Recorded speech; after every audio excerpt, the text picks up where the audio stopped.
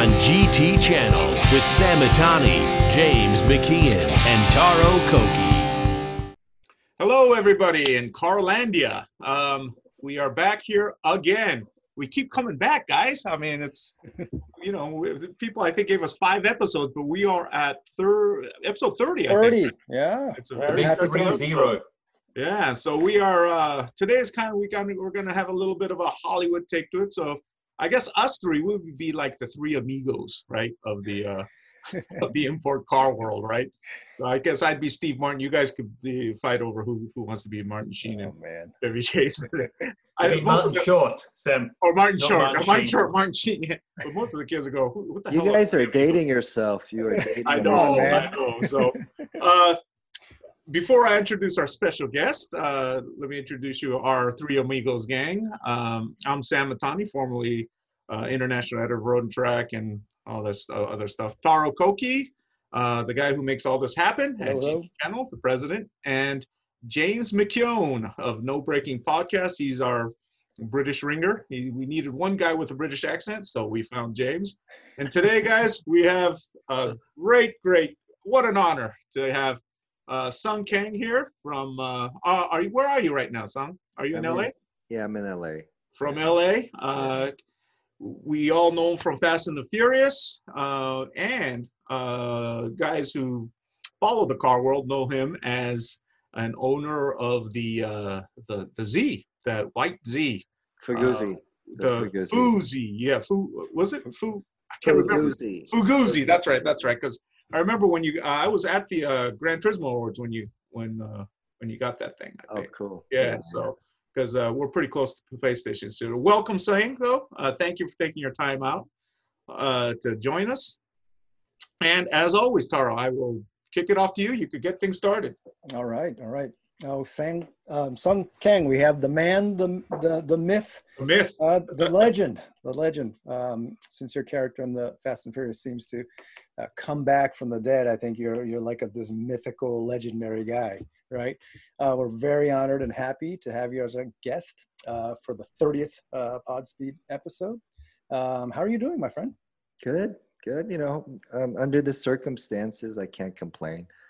It's giving me an opportunity to connect with some old friends and work on some cars that we're just kind of on some kind of bucket list or some wish list. So it's been great. I feel like time has just flown by because working on a car, it's so fun, and in the community, there's been support. So I haven't felt this kind of negative cloud that a lot of people, I think, because of the circumstances today are feeling. So I got really lucky. I got lucky that because of the fast stuff, I got access into a community, and then I've just been blessed by meeting some really great folks. So yeah, I've been great, guys. Great. So I take it you haven't been watching CNN or any of the news shows if you're in pretty good spirits. Man, what a downer. Yeah. I mean, look, that's a different conversation, but you do what you can. We're all dealing with it. So yeah, I mean, gotta make lemonade out of lemons. So Are you filming through any of this at all? No, most of the stuff got shut down. I had some projects that were happening during right before COVID, and it didn't happen. Actually, because of a film that I was directing, it did not happen because of COVID. We got shut down, and I bought a 63 Datsun truck. It's a Datsun 320. And I bought it for a character. He needed a beat up truck. It was like an old dude with a beat up truck. And then I found it on Craigslist in Alhambra. And it wasn't running, but I was like, oh, that's the perfect patina. And so because of that film and the lockdown is why I can tell you guys, like, yeah, I've been pretty good, because that car led to me going, I got nothing to do. So it was in the garage. So I started working on it with some friends. And then that led to another car, and that led to another car. And then just the group got bigger. So yeah, man, there's no work. I mean, things are, moving, things are adjusting now because of around COVID, but Hollywood has been pretty on a standstill, like everything else. So. Yeah. We've been following, for those who are following you on Instagram and YouTube and stuff, it seems like you're keeping yourself pretty busy with your car projects, though.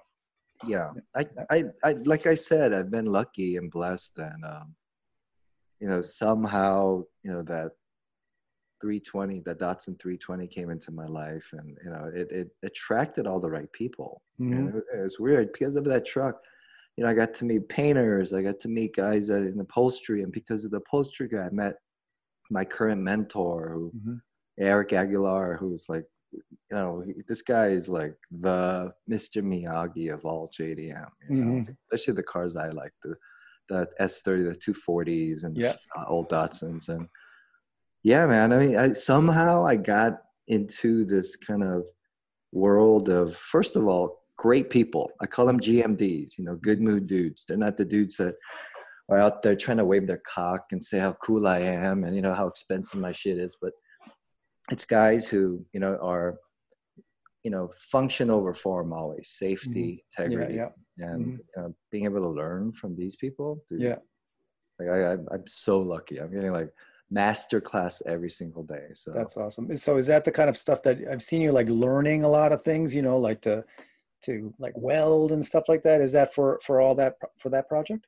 Yeah, because, my approach with, the experiences I've been granted, like, starting with the Faguzi, that was led, and the maestro, if you will, would have been this Kenji Simono from Greddy. He was the one that laid the foundation on how to build a car properly, in his way, in the Greddy way, the Japanese way, the Southern Cali way of the, the 80s and 90s. And it was like an older brother kind of taking me under his wing. And my car IQ was like at a 0 then. I was a fan, but I couldn't tell you, what I ended, how to adjust the throttle body or, like carburetors. And I had no concept of RB26 to a 25, why he wanted to go naturally aspirated, but he was willing to let me just learn. And I call it the celebrity build. I didn't do shit. I just went along for the ride, and I got some award. I was on, he's like, go on the stage, and I get some award. And, I'm like, I didn't do this. It's all Kenji, man. Everybody needs to know. It was Kenji and Greg. Son, don't say that, because when I was talking to Kenji about that car, and he goes, hey, man, son, he took control. He was the man on there. So he was pumping you up, man. No. He's humble in every way, but he's a great guy. Yeah, Kenji's a master, and you guys know that. Well, he's going to be he's going to be our guest next couple of weeks or next couple of months. So cool. Yeah, he's a good guy. I've known him for like 20 years. So. Yeah, but then fast forward, and then being able to have these kind of men and mentors, good mood dudes, if you will, kind of pave the road. I felt like a false prophet, man. I felt like a phony dude, like in the magazine. Man. Yeah, dude. Like, on yourself, man. No. But look, fact is fact. Like, fact is fact, man. You can't call a spade a spade. Like, I'm an enthusiast, and my intentions were always right, but there's look, the bandwidth. I mean, there are guys that devote their whole life to this stuff. So I could never call myself like a builder or equivalent to that, but I can say I don't know much, but I know good people, and I know people with talent, and I spent the free time I had, when I wasn't working, and because of internet and social media, easy to learn now, man. You ask if Kenji's or Eric or someone like that, explains a concept, and if I don't understand it, I can go to YouTube and watch the videos over and over and find the right video at my bandwidth. Like, find the one like, carburetors for dummies. And I'm like, oh, okay, that's what that means. And that's what they meant. And so I just became a student, and I think that's how I approach everything now, is that it's better to say you're a student, man, even if because within our community, the car community, come on, the guys are like geniuses, man. Their IQ is so far beyond anything that I could ever imagine. So, I think if you have an open mentality like that as a student, those men, those gentlemen, those guys that are aging out are willing to pass on that knowledge. Yeah. Well, if you're not a student anymore, you stop learning too, and then you stop progressing too. But I think you should give yourself a little bit more credit, though. I mean, that car kind of like ignited or opened up the minds that, a Resto Mod could actually be a Japanese car, right? Where like a Resto Mod were American cars, or maybe a little, German, but that was kind of like the first real like reimagining an old car to more of a modern version of it. So I mean, I give you a lot of credit for that. I mean, maybe you may have not built it with your hands, but you're part of that concept, right? It's his car. So. Yeah, it's your car, right?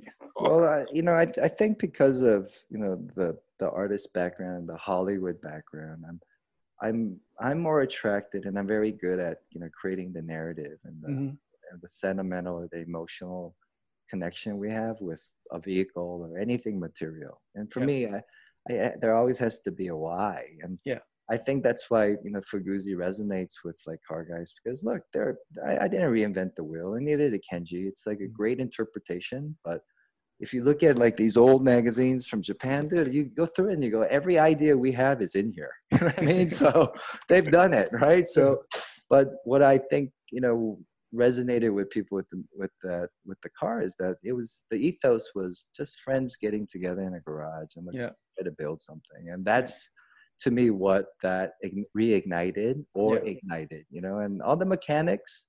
It's great, man. And I never say that, Fuguzi is like, the gold standard of anything. I think it's just a great representation of a sincere ethos. It's just about three friends, doofuses trying to have an excuse for our wives. Why, as like middle-aged men, we're going to hang out all day on a weekend, right? We don't play golf. So we're like, let's get a car. Let's get a cheap one. And the 240 was cheap, right? We couldn't do the 911. So let's get a cheap one.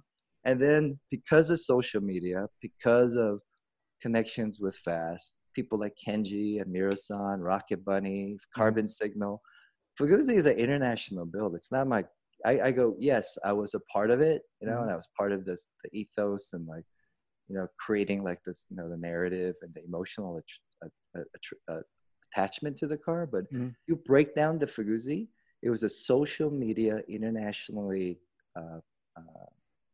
produced car or supported. Even can we say you directed it pretty much?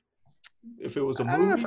I would say, you could say it's like a directing, if you will. And then, you have department heads and, you have other masters of their craft that come in, and you got to know who to bring in together, right? Yeah. And not that I did, because it was all Kenji. I just got lucky.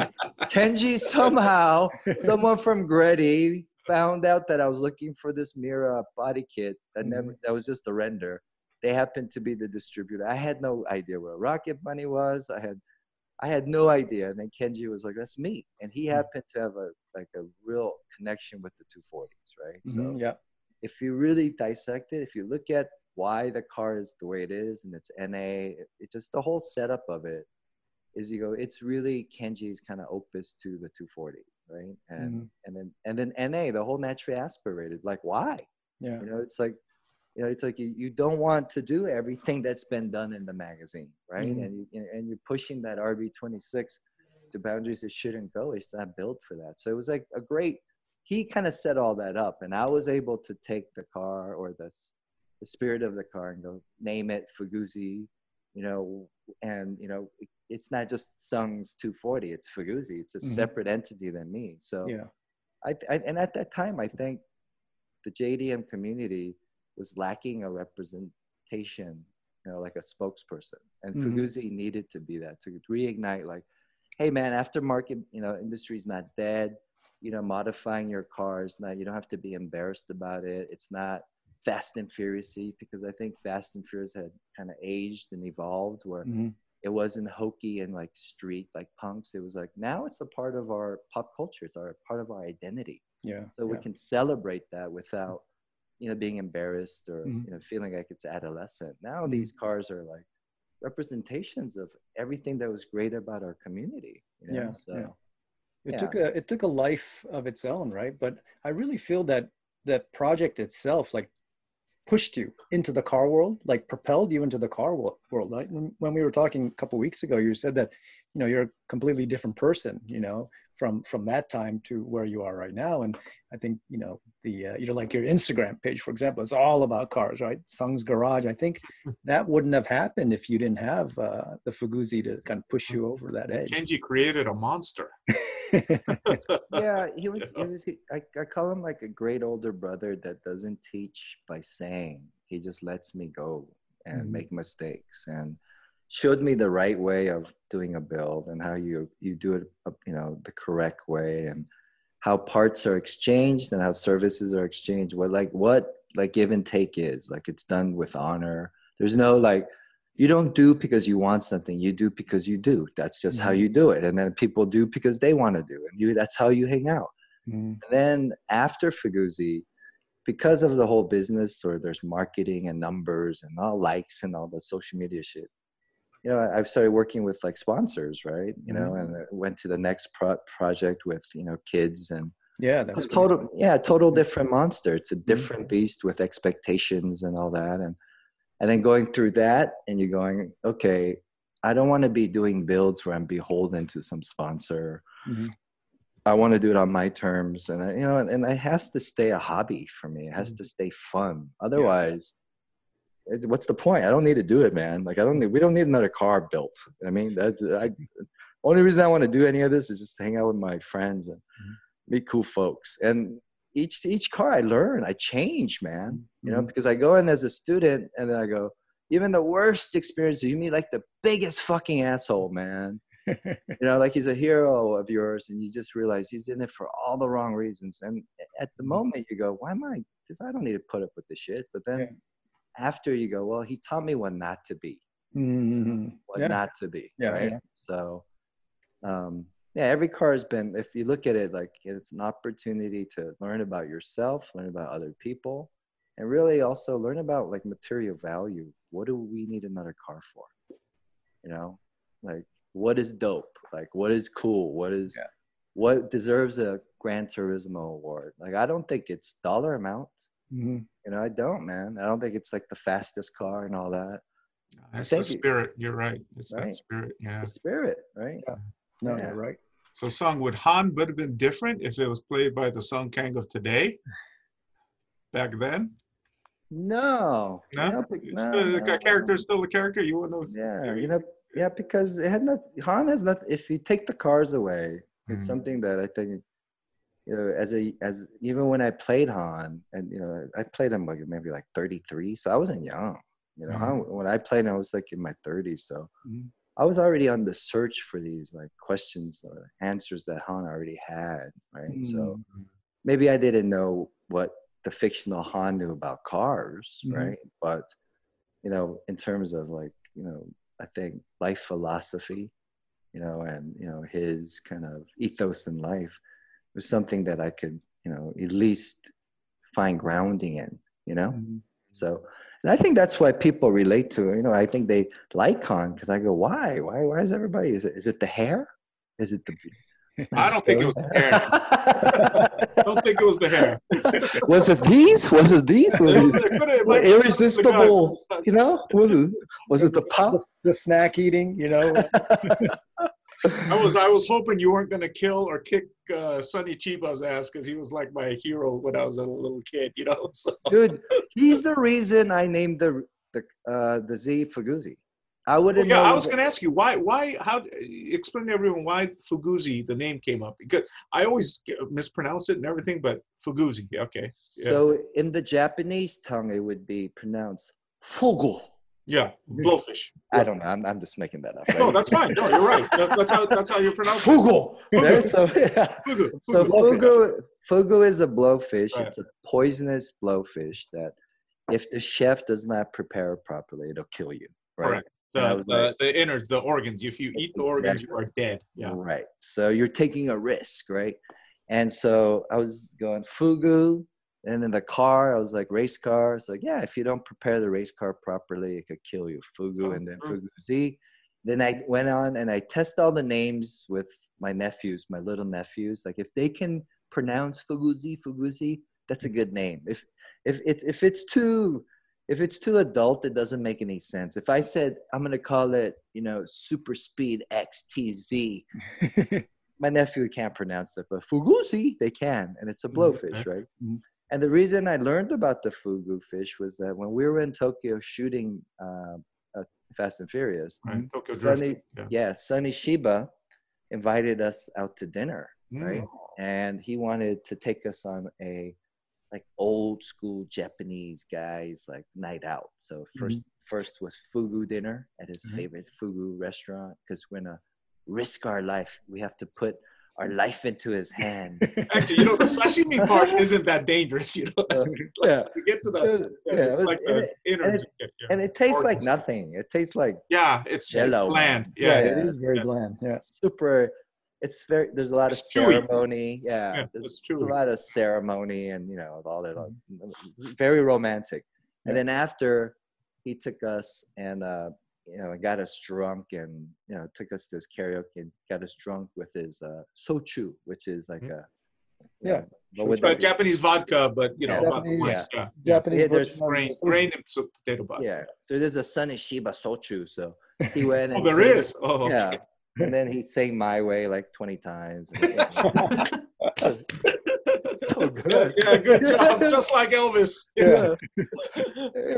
And then it was cool walking around with him to see how beloved he was in Japan. He's like John Wayne, you know? He's like the John Wayne. That's a good one. He is like John Wayne. Who went out on this night out in Tokyo with you? Lucas Black and the director, Brian T., who played DK, and then Neela, who the girlfriend. What? Yeah, the girlfriend. Yeah, the girlfriend, and then me and Jason Tobin was there too. Oh, okay. Yeah, it was a whole group of us. Did he take you to any of his Kyokushin karate dojos or any of his martial arts stuff come up? Because that guy's like a martial arts legend, you know. I don't think he didn't merit. We didn't merit the martial arts conversation because none of us. Or martial arts. Really. So he wanted to talk about acting, like, you know, his work with Quentin Tarantino. That's right, Kill Bill. Yeah. So, and he when he showed up, you know, you should see the way he dressed. He's full on like Japanese pimp, man. It's like white fedora, you know, 3-piece suits, man. It's like OG style. No, Godfather. He is the Japanese Godfather. DuPont lighter, cling. Long cigarette. He still smokes? Oh yeah. That's awesome. Oh my God. That's awesome. Wow, that is cool. So you're back in Fast and Furious 9. All the kids that you co-starred with in Tokyo Drift are back in 9 as well, right? How was it like being with everybody together again? It was cool. Now you're the old guy too, you know? Yeah, well, I was old then. I guess, When we shot Tokyo Drift, I mean, Lucas I don't think he was even 21. And Bow Wow was probably like 18. He was a kid, yeah. You know, and Neela was probably like 20, 21 then. Everybody was really young. And Brian, DK's my age, so we're close to the age, you know? And then, you know, it's nice because, you know, when we were shooting, because there was such a big age gap, like I didn't really have anything in common. Like I can't be, you know, if I'd hang out with Bow Wow and, you know, Lucas, you know, they're talking about playing, you know, Xbox or whatever. And I'm like, yeah, man, I got a mortgage. I'm like trying to refi right now, right? I go, have you read Rich Dad, Poor Dad? You should read that. What's funny was like, I was telling Lucas, I was like, hey man, like, what's that? You should invest your money. You shouldn't be buying all this junk with this Fast and Furious money. And he's like, what? I go, yeah, man, you should buy real estate. He goes, well, I don't know how to do that. And I go, hey, read Rich Dad, Poor Dad. It's a great book, right? And it was funny when we saw each other in London shooting a Fast 9. Lucas is now married, and you know he's a dad, and he's much older, right? So then he's like, "Hey, son, remember that book, Rich Dad, Poor Dad?" And you were telling me, he's like, "Man, when I was a kid, I was like, what are you talking about, Rich Dad, Poor Dad?" And he's like, "I read that book 10 times. I tell everybody, go read Rich Dad, Poor Dad." Right? You know? Yeah. So it was cool because now everyone's grown up, you know? Like when Bow Wow we were shooting Tokyo Drift, he was still, you know, young little Bow Wow. That's what you called him. Mm-hmm. And so he behaved appropriately for a young teenager, and so did all the other young folks. So it's nice that, you know, none of them like burnt themselves out, and it's not some tragic Hollywood tale. They've all turned out. Oh God, yeah. I hate to hear those. Everybody's good, you know. Everybody's good, and everybody's like grateful. First of all, maybe when you're younger, you're not as grateful for these opportunities to be part of a franchise like this. But now, because the things that happen with the franchise and the losses, like, you know, we know that we're part of something special, and it's great to see these young men are now that are, you know, grown up, that know that appreciate being a part of this. Like, they're happy to be a part of it, and you know, they don't look at it lightly, you know. And that's great. So, Hey, Sung, did when you were in that you started off as Sylvester Stallone? I can't remember the movie now. Bullet to the Head. Yes, Bullet to the Head. So that's two iconic action stars in Japan and the U.S. Now, did Sylvester like take you guys out? The room too. Yeah. So You want me to tell you how I got that film? Because how you got that part? Yeah, people think in Hollywood, like, you know, you just get some phone call and everything, like. I thought you just auditioned. Your agent finds everything for you. No. During that time, I didn't even have an agent. This was like after. Wow, really? So, yeah, this is the ploy of an actor, and then an Asian American male actor. Okay. Even after Fast Five, I didn't have an agent. I couldn't get an agent.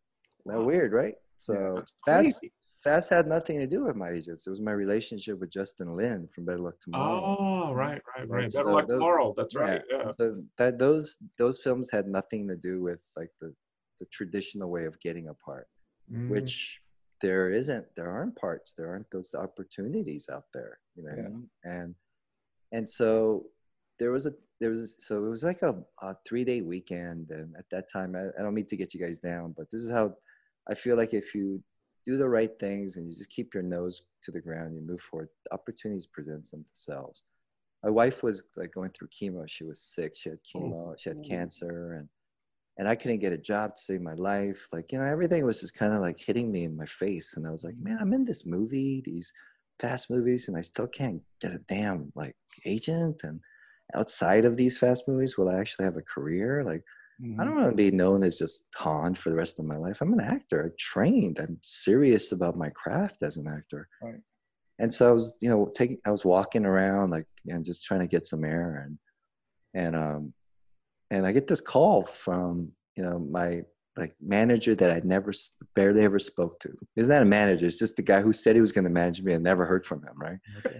Like, he calls me and he goes, "Hey, what's going on?" He knows nothing that's going on in my life because obviously I never talked to him. And I'm like, "Hey man, what's up?" And he goes, "Hey, so Joel Silver, he's the producer of the Matrix movies. He wants to talk to you right now because he saw your YouTube video." And I did this YouTube video teaching this kid how to use his camera. So we did this like goofy little interview called Car Talk. And it was just this comedy piece, right? And then we put it up on YouTube. It's basically just to teach this kid how to edit and, you know, do YouTube videos. And so we did this little skit. And he goes, "Hey, so Joel Silver's like interns saw this video on YouTube because it went viral, right? It was like, and he goes, he's casting this movie, and it's like 48 hours. It's like a double banger, like a buddy cop thing, and the director is the director of 48 Hours. Yeah, right. And Sylvester Stallone starting in, and they're looking for the opposite guy, and they don't want to go another African American route because they don't want to do another 48 Hours. The director doesn't want to do that. He's like, but they're looking for some type of flavor, and they saw your video, and it's this stoic, like ridiculous humor, and Joel would like to meet you and talk to you, right? And Joel, you know, we talked, and he goes, "Okay, you're gonna meet the director, and then you're gonna go meet Sly." And I went and met the director, and it was in Beverly Hills, and he wasn't really looking at me. Joel wanted me in the movie, but I don't think Sly or the director did. And who am I? Like, you know, I'm not some massive star. Like, they go, "Yeah, it's some kid in a YouTube video, right?" Like, and he was in the Fast movies. These guys don't care, man. You know, you don't even have an agent. Yeah, and they're like, and so Walter Hill wrote 48 Hours. Right. I mean, this guy's, true icon in Hollywood, iconoclast. And so I meet him, and I remember he's eating his asparagus. He's like, not even looking at me. And we're in this Beverly Hills restaurant, and I feel all like out of place. And I'm thinking about my wife, like, sick at home after chemo. And I'm like looking at him going, man, this fucker's not even looking at me, man. Like, he doesn't want to cast me in this. And I said, hey, Mr. Hill, I'm going to go because I don't know what the point of this is. Like, how can I convince you to cast me in an hour over lunch? Like, you're not even looking at me. And I go, what am I going to tell you to convince you to hire me? And I said, I don't have time for this, man. I go, if this is like a Maserati payment for you, and that's the kind of movie you're going to make, I'm not the guy for you. Mm-hmm. But if you want a guy that'll take a bullet for you, that if you want to make something special, like, I'll die for you. And but I expect that of you. Mm-hmm. And he looks up, and Walter's like in his almost 80 by then. Yeah, he's old. Yeah. And he looks up and he goes, my kind of guy. Right? And he goes, all right, kid, I'm gonna call Sly. He's waiting for you at the, so he was waiting for the green light, and so you're gonna go meet him. And he goes, he goes, you got my blessing, but it's really up to him now. He's the final checklist. He's the check off. He goes, it's gonna be tough, kid, but I can tell you this is that Sly's gonna put his heart on the table as soon as he meets you. If you can match that, then you got a chance. Right. And so right away, like, he goes, meet him in an hour. I go there, and I'm expecting him to be laid with an entourage and shit. Mm-hmm. And so we met at some hotel, and it was just him and his producing partner from Liverpool. So young, his buddy, it's like they've known each other forever, and it's just two of them. Yeah. And he orders a coffee. There's no entourage. He's punctual. He's 5 minutes early, and he sits down and he goes, hey, kid, you like tattoos? And I'm like, huh? And he's like, yeah. And he takes off his shirt. He just goes, and we're in the hotel lounge, dude. There's like a bridesmaid party going on. And they're like, oh, shoot, that's Sylvester Stallone. And he goes, there's a tattoo. I got my wife. He has like, full Yakuza tattoo all over his body. Oh, really? Yeah. And he goes on with like, his daughter and all that. And then he goes, hey, kid, why you want to be in the movie? Right. And I said, simply, it's just Rocky, that those kind of movies gave a kid, a nobody from nowhere, like an idea that you can be something. And I go, if I can make those kind of movies inspire a young version of me, which you did for me, that's why I want to make movies. Right. Mm-hmm. And he got up and left. Like, he just like, he didn't pay the bill. He just like, and he takes off. Right. I'm like, all right. And then his assistant or his producing partner from Liverpool sounds like John Lennon. Right. He goes, and he goes, because Sly was asking me some questions about my parents and stuff like that. And my mom was a housekeeper when I was young. And I had told him that. And I said, it's somebody that's nobody that comes from that kind of background to dream to be in Hollywood is amazing. And so just me sitting with you, Mr. Stallone or Sly, it's like this, I'm already winning. You know what I mean? Like, and then when they were leaving, his producing partner turns around and goes, my mother was a housekeeper too. I was like, oh, well, that's cool. And he's like, so you really want to be in this movie? I was like, come on, man. Walter Hill, Sylvester Stallone? Well, what kind of question is that? And he goes, okay, well, we'll see you on set. And that was it. And we're on set, and we're like eating dinner with Sylvester Stallone every night, having Italian. Wow. That's almost like a movie in itself, man, the way that built up. Yeah, man. So Sylvester's not the one who gave you the okay. There was some kind of rapport between them. So the assistant knew you were in, pretty much. Yeah, Sylvester wanted you in, huh? Look, everybody has their best face on with like someone like him. Like, how does he know? He doesn't have how's he gonna gauge? Because I'm an actor. I can probably start crying. That's right. My mom wanted me to be in a Sylvester Stallone movie. Right? You're right. Yeah, that's true. Yeah, she hugged a picture of you when she died on her bed. Yeah. So yeah, that's awesome. So, but he was a great guy. He was a pretty genuine. Old school. It's Sonny Chiba, Sylvester Stallone. Look at these mentors you have now, son, man. Yeah. Kenji Sumino. Kenji Sumino, right up there. What I found is surprising is he was there punctual. You said, no entourage. I thought, guys, Hollywood, these big stars, they make you wait. They might not even show up, but that's good to hear. We'd go out to dinner and, just be at some restaurant. I mean, they knew he was coming, but, right. There was never, and on set, there's never some like nonsense where he didn't show up or he wasn't prepared. And, he was old school, man. Like, there's no black magic when it comes to being an actor or in anything in life. It takes work, man. Yeah. You got to keep at it. That's absolutely true. Don't give up. Yeah. And if you really got to know Sylvester Stallone, the man behind Rocky, you would never guess that that's who this guy is. He's an artist. He's like, literally, he's like an amazing oil painter, right? Oh. He's so intelligent. Really? Yeah, he's so intelligent. That's, he's acting. It's an act. Well, anyone who wrote Rocky has my respect. It's just a fantastic story. So yeah, so good old fashioned bootstrap hard work. And when you meet a guy like that, you think, because you're fans, you grow up watching them from, what was it, Blood? What was that called? The Blood. Rambo. Yeah, Rambo. First Blood. Yeah. You grow up watching them in all these movies, and you think they're like, bigger than life, right? Like they're not human, right? Like you will not be able to aspire to be that. And then you meet them, and then guys, it's like any car too. If you break it down, another dude built it.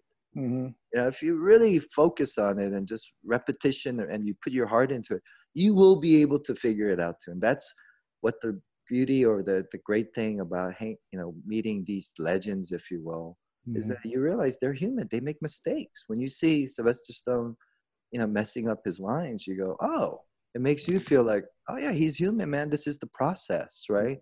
Right. There's no perfect. There's no such thing as perfect. You shouldn't strive to be perfect, you shouldn't. Yeah. So that's what they teach you, but you got to get up, the dude was working out, man. He's like, hey, this is my last, he goes, this is like last hurrah where my body still can get like shredded more than you guys. And it was like me and Jason Momoa, right? And he's like, I'm going to get, and he showed up like ripped, like Bruce Lee. It's all like, sweat. His earlobes are sweating. His eyes are sweating. Just, right? For a 70-something-year-old. Yeah, he's over 70. You look at that and you go, I have no excuse, man. Right. So, Sung, I have a question. Being an Asian American actor, I mean, and you said that's how you were trained.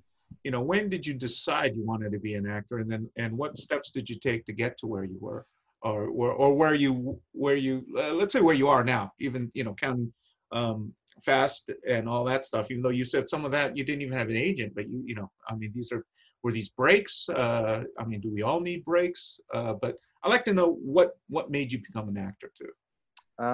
I grew up in Georgia, small town in Georgia. Always very few other Asian folks out there, and really any people of color aside from African American folks, and identity is like you're lost, man. You have no idea of like who you are. And I knew as a kid, like I didn't want to leave this earth without like saying something, like leaving a mark.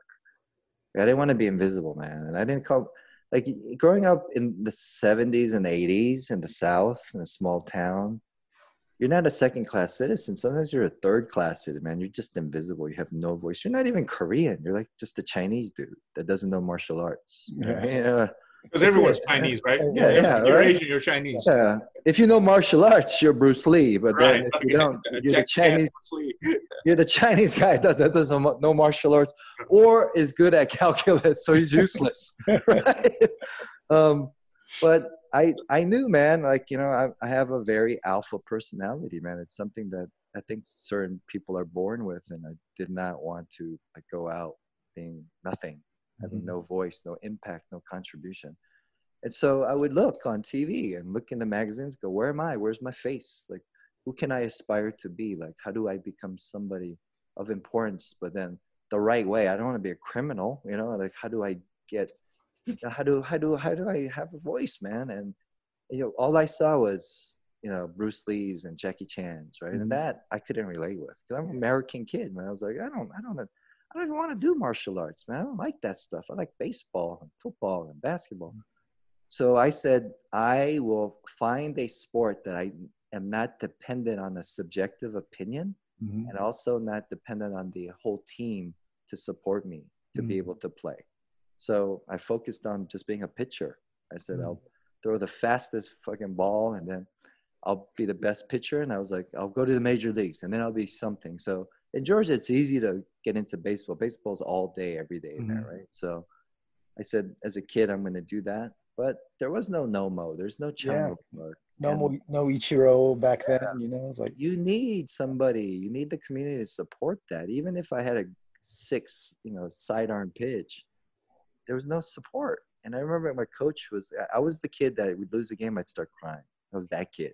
Like I could not lose because I was like, it's my only way out, man. It's my only way to be somebody. And we would lose as a team, and I would cry. And the coach came up to me and goes, hey, son, don't worry about it, And I go, I got to make it to the pros, coach. And he's like, nah, kid, just have fun because there ain't no Orientals in the league. And I looked at him, and I was like, there's no Orientals in the league? And I was like, he's right. What the fuck am I doing? Fuck this, right? And then I was like, maybe it's entertainment. There's Bruce Lee. So I focused on Bruce Lee without the martial arts going. I need to know why a black dude is wearing Bruce Lee's face on his T-shirt. If a black dude's gonna wear your face on his T-shirt, that means that you've transcended cool, right? Cool. Yeah. And I was like, so Bruce Lee wasn't a martial artist for me. He was like an actor. Like I would find books on him. He was like a child actor. There's like he comes from a family of theatrical actors. Exactly. Yeah. How do you do that? How do you create the Bruce Lee that we know now? And I used them kind of as like a model. I found like, there was like articles on letters he wrote to himself on Holiday Inn lettering saying that I will be the first Asian American movie star paid, more than $1 million. I'll be the star. It was like positive affirmation. He was just, I was like, you got to do that. And that could come off as cocky or arrogant or self-assured, but no one else is going to like tell you it's going to work out. You better figure it out. Right. And then I figured it out, man. Like Bruce Lee, the martial arts is actually secondary. Like with me, cars is secondary. It's just a part of, it's the thing that makes us kind of, I guess, accessible or like, like there's a common interest, but what is it that Bruce Lee transcends? And I think it's somebody that you would want to hang out with, man. It's like the first Asian brother. You're like, I want to invite that to the party. He probably has some like cool ass shit to say. Something like, like he can drop some knowledge aside from the martial arts. And so then I was like, okay, let's focus on the acting. So as a kid, I was doing theater and, I was like mesmerized by mimes when I would see them in San Francisco. And I was like, I want to be able to affect people. I want to be able to make them happy and sad. And I go, yeah, this is the entertainment thing is probably the way to go. And I thought I wanted to be a stand-up comedian because I love making people laugh. I like seeing people laugh. And so how old were you when this like 12 came out? About 12. Oh, you were still really young. Holy cow. Okay. Yeah. So the baseball thing ended pretty quick. Yeah. 12 I knew. 12 I knew. I said I gotta be something. I go, I would look around with a few other Asian folks in school and how they were treated and how they were looked at. How were they? They're actually okay with it. They're just like, it's just the way it is, man. When they're bullied or they're called rock the boat. Yeah. And I'm not like that, man. I was the dude that would punch you back, and then I would go fuck up your house, right? Like that's just the way it is, right? And so I said, all right, let me focus now on this like craft of acting, and I started just taking, I started doing theater stuff to break all the stage. The theater stuff at school? School, elementary school to high school. I did, it wasn't popular to be a theater kid in high school, but now everyone else is playing football. Right. So I did everything to basically anything that I was afraid of, like, and I had phobia or like prejudices, like dancing, like modern dance. I was like, oh man, Don't say it. Yeah. That's for the that's for the artistic or something, right? Yeah. And then, but then I did it, I was like, I consumed myself in it because it was so scary. Mm-hmm. And then your boys kind of laugh at you. But then at the end of it, I go, yo, man, within this, I learned so much. There's some amazing people here, right? And then it's like, you know, you do that, you do the theater. And even when you're young, you realize even your boys are trying to hold you back. So you got to just keep going, man. Yeah. Because, you know, being an actor can be like really hokey at times, you know? Oh, yeah. A lot of people make fun of you. Go, yeah, you're going to be an actor. Yeah, sure. You're going to go to LA. Yeah, sure. You know? Yeah. And so then I was moving furniture one summer, right? And this was. Are you still in Georgia?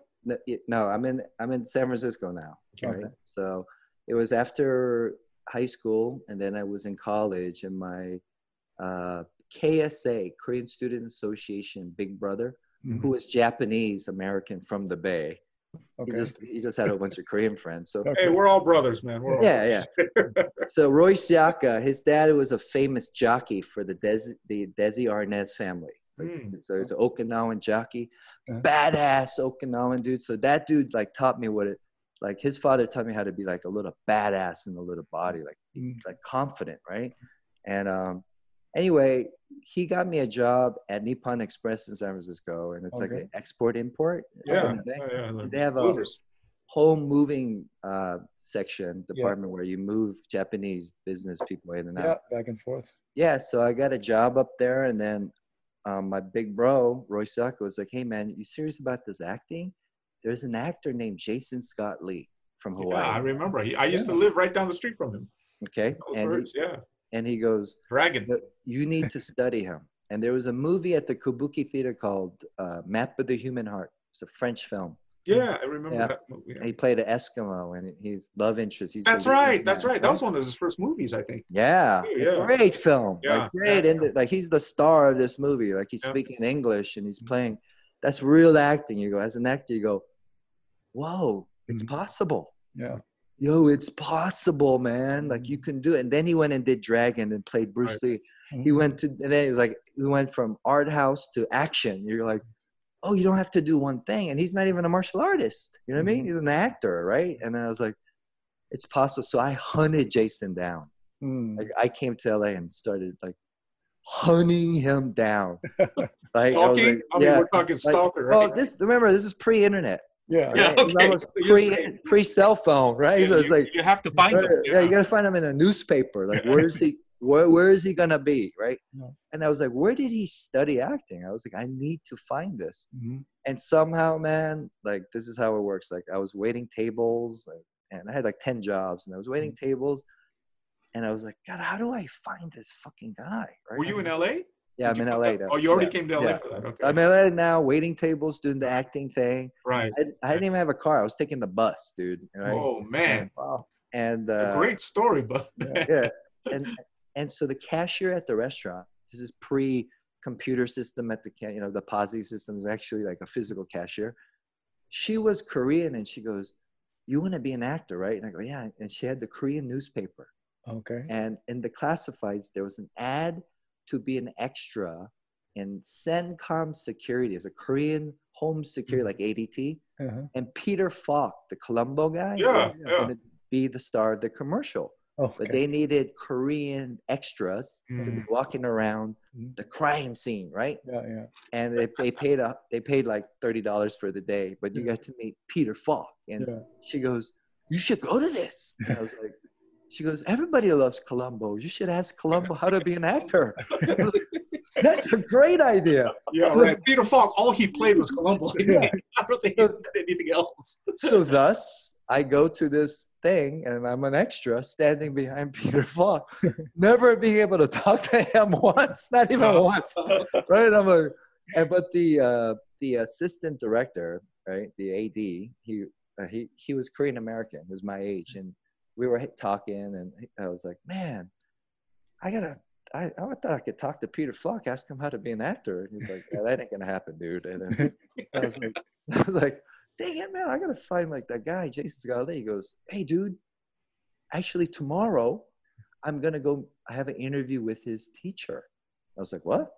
He goes, "Yeah, his teacher who taught him everything, since he was in high school. It's like an old Italian guy, and he has a private theater and private classes, and a lot of Asian American people that are prominent like came through there, like Dustin Nguyen. Remember from 21 Jump Street? Remember? Yeah. The tall skin guy with the hair. Yeah. Vietnamese American guy. Yeah. And he goes, Sal taught him too. And then I was like, whoa. I go, can I come? He goes, I kind of made an appointment. It's just for me because I want to be an actor too. And I was like, oh, come on, bro. You got to take me, man. Come on, dude.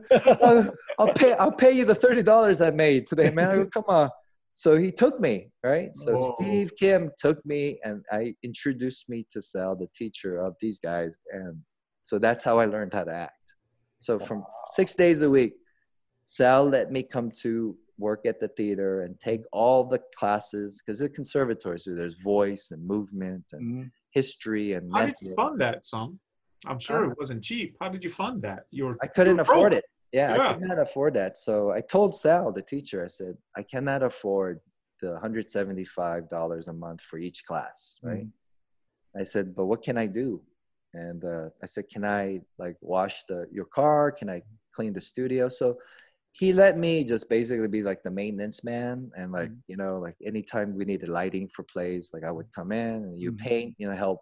Basically, I just did anything Sal needed to do. And then because of that, Sal, and then if he was coaching someone, he needs somebody to read opposite. Okay. He would call me and go, hey, son, can you come and do this? So it was a barter. And that's where I said, Sal, why do you do this? And then he goes, well, I don't do it for anybody, but, I'm in the school of thought, if someone wants help, like I'm going to give it, but you got to want it. And you want it. Like you said, how can I come to class? Like you started with one class and I know you're taking the bus over here, right? And he goes, I know what you got, right? And you're dedicated. And because of people like him, is why like he's laid a foundation, right? Of you got to know what you're doing. There's a craft. And I studied with them 5 years before I even got my first audition.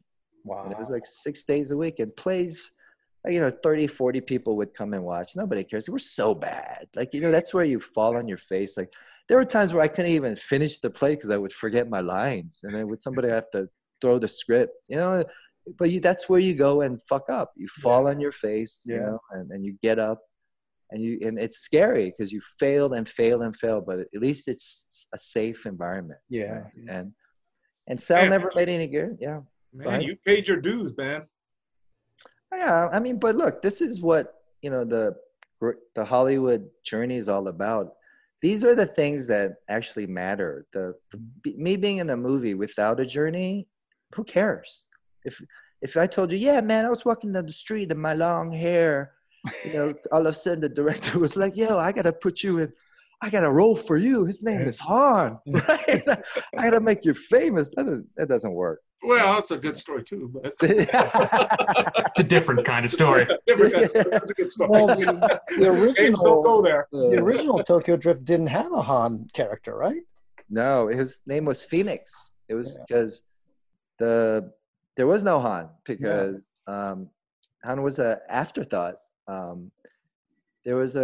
So Jason Tobin's character, Jason Tobin is in Better Luck Tomorrow, and he plays my cousin Virgil.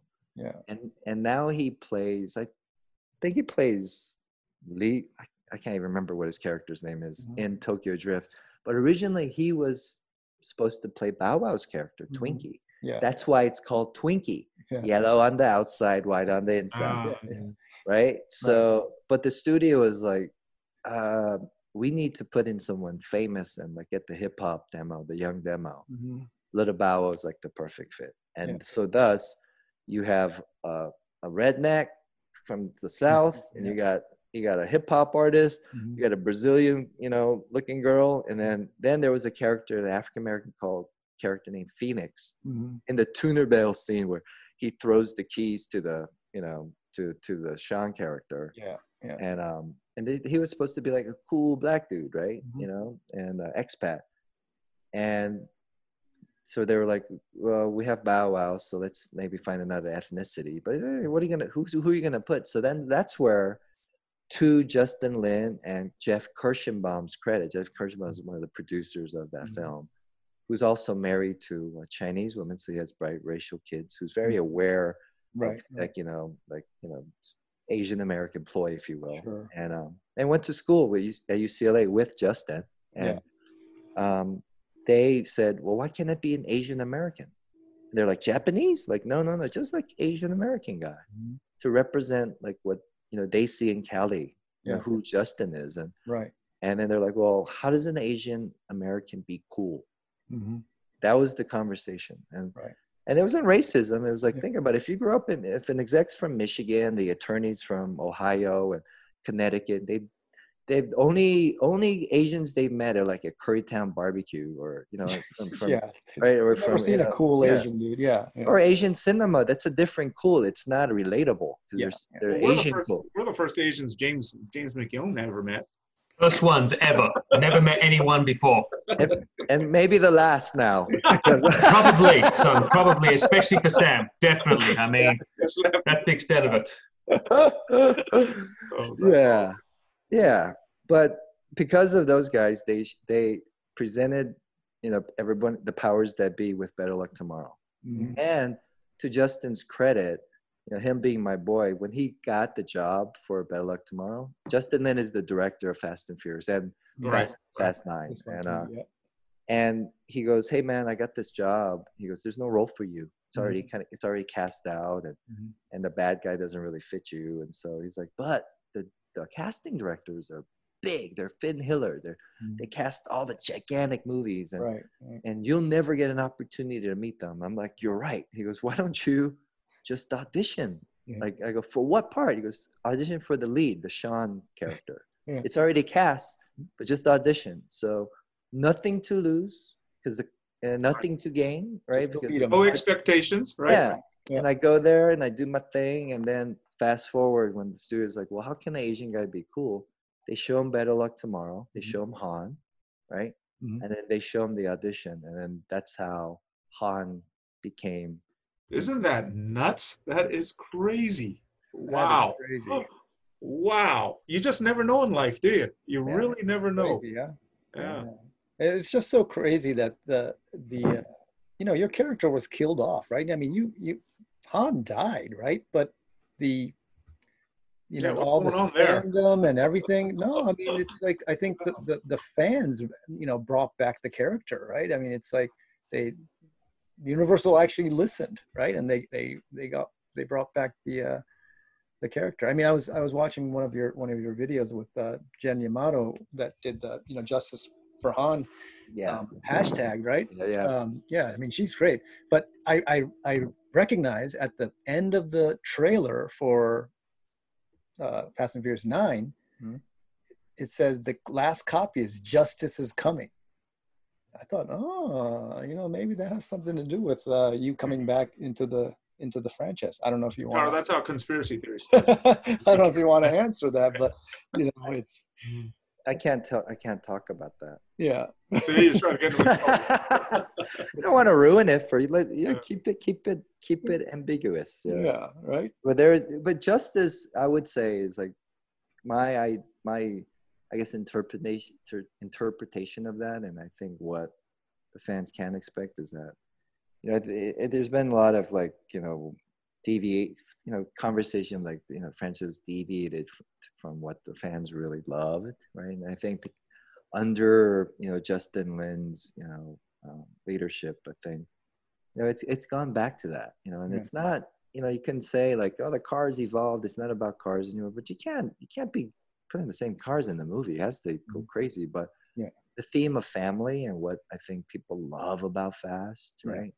It was starting to kind of go away, and understandably that we lost Paul. I mean, the main reason Fast was there was because of Paul, right? So when that light is taken out, you have to reshuffle, and the fans are the ones that I think put Fast back together. Like, I think they showed us that it's okay to continue, because we need it, but we need it, and we need to give it back with respect. It can't just be like pumping them out and going, oh, we're going to cash in.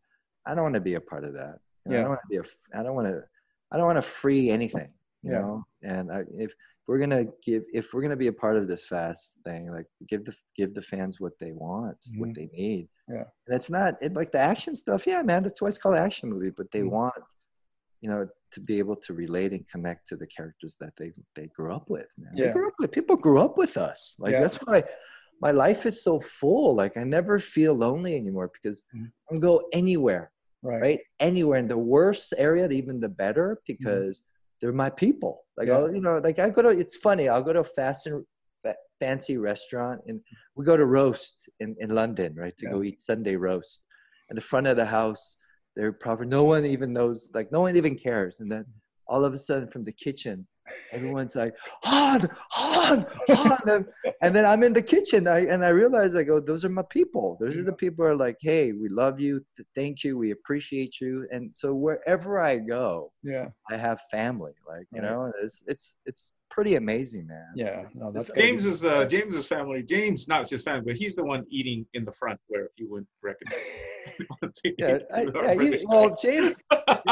I'm just joking, James. Let's be honest, Sam. The only person that's eating at the front of the house is you. I'm the one in the back working, so I'm the one that's like, Hans out there. Let's go say Hans out there. And Sam Matani's like, would you mind keeping it down up there, please? You can have my dinner here. That's sad but true. As he ties his bow tie. Exactly. He does. He's just like this. True. Sad but true. So yeah, it's great to see like guys like Justin Lin make it big time. He did the Star Trek he did. I'm surprised I didn't see you in that movie. But what are your car projects right now? We briefly hit on a couple of them, but I was wondering if you could share an update on this. Recently.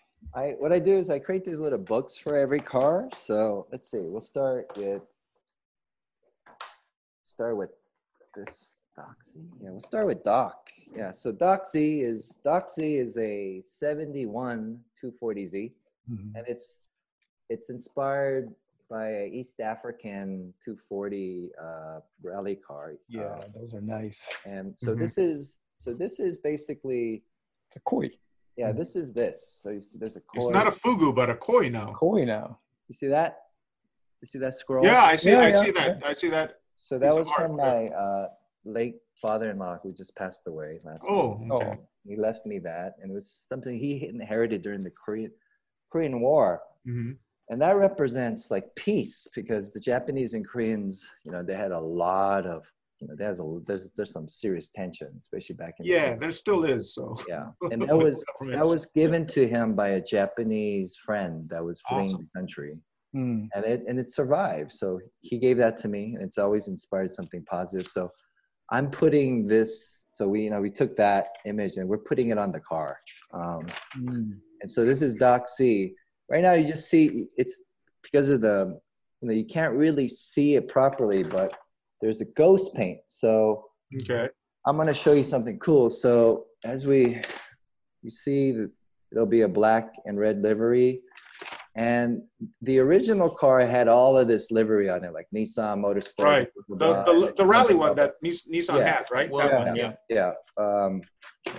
So what I'm going to do is I'm using this ghost paint. So I have these friends that learned lowrider ghost painting with House of Colors, and there's like lacquer paint, solvent paints that you can basically you can control the visibility. So like 1 to 10 visibility, like during the day, let's say I have like Nissan Motorsport livery on the fender, we can do a visibility of 2 during the day, but then at night it pops because of reflection, right? It's all hidden. So the whole livery is going to be under the paint. It'll be painted. And so they sent me a sample. So I don't know if you can see it. It's black right now. Yeah, it just looks like a reflection. Yeah, but there's a logo. Anyway, you can't see it. Sorry. Yeah. But anyway, they sent me a sample. I'm imagining it right now. It looks amazing. Yeah. I think you see the logo right there?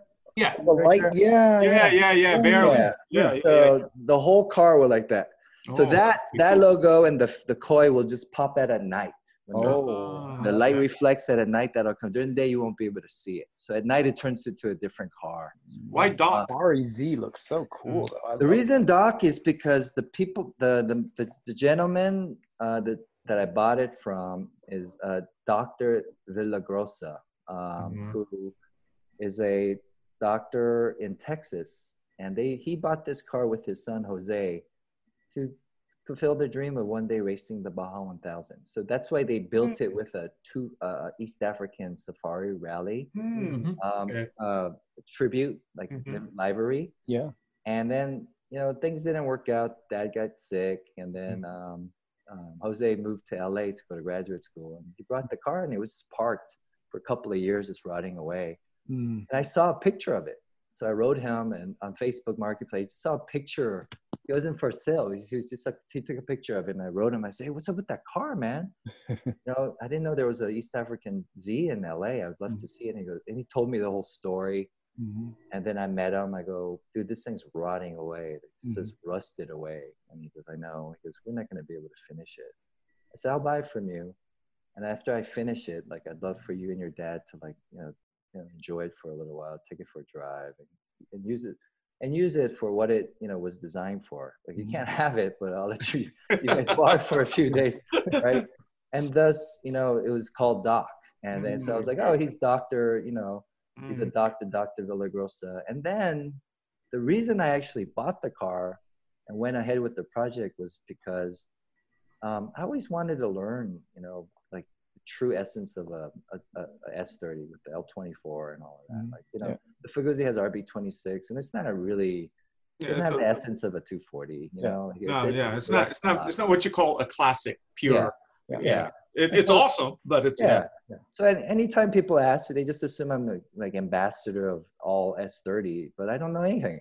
So I was like, I would love to do that, but I don't know how to do this car. I don't know how to build it out. Like, I was not, nobody taught me, and I can't just learn off a YouTube video by myself.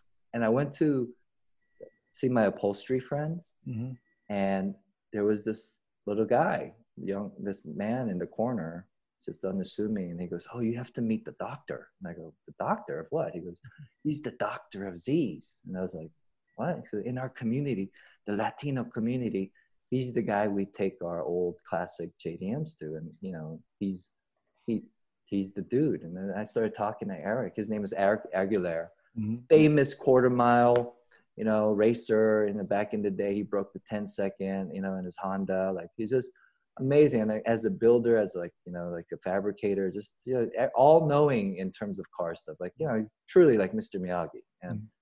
And he started telling me his story. He goes, yeah, you know, when I was younger, when they were affordable pre-Faguzi, he said he used to go to the junkyard, buy an S30 for a few thousand, and then, you know, restore it, and then, you know, sell it, you know, affordably, pretty much what he paid for it, so these cars could stay on the road, because he loved them so much. And I said, this guy is my guy, right? Hopefully he will take me under his wing. And so, since this was like way back when, right before COVID started, was in March, right? And since then, he's been taking me under his wing, and he's been teaching me the L24 engine, and methodically going through, like, the whole build of how are we going to create a, it's not a, I won't say it's a Restomod, it's a restoration, but the best version of what an L24 could be. And, wow, that's awesome. And I have another L24 that's coming into my garage. Like, someone that gave me one for free. So Eric's idea is that in 5 years, if I can dismantle and put together the L24 in like an hour, then, you know, I mean, why not? Right? Like, why not, man? It's not a difficult engine. Like, I see he does it in 30 minutes, man. Like, if he can do, and he takes all the nuts and bolts and puts it in a bucket, he can pick any bolt and he'll tell you exactly what part of the engine is, right?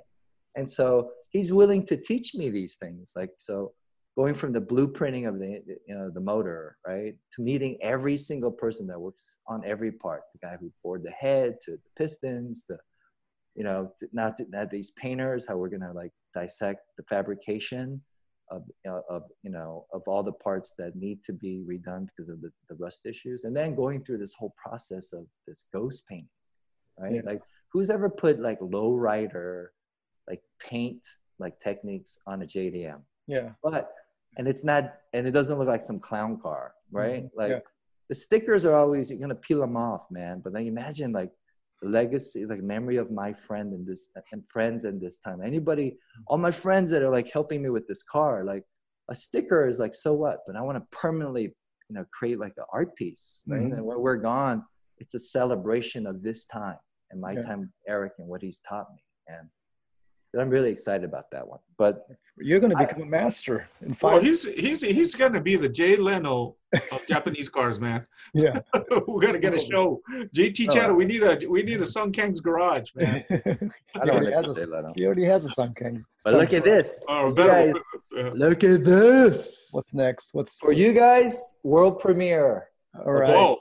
No one's ever seen stop this. the presses. Yeah. First on GT Channel. Yeah. I've fallen in love with 914. So I have Porsche 914, great. Yeah, so I want to do a series of bespoke 914s, right? Mm-hmm. The level of Singer, Rod Emery, MZR, if you will. Mm-hmm. Wow. And I feel like it's a perfect chassis because it's still accessible to like young folks. You can get one for a few thousand.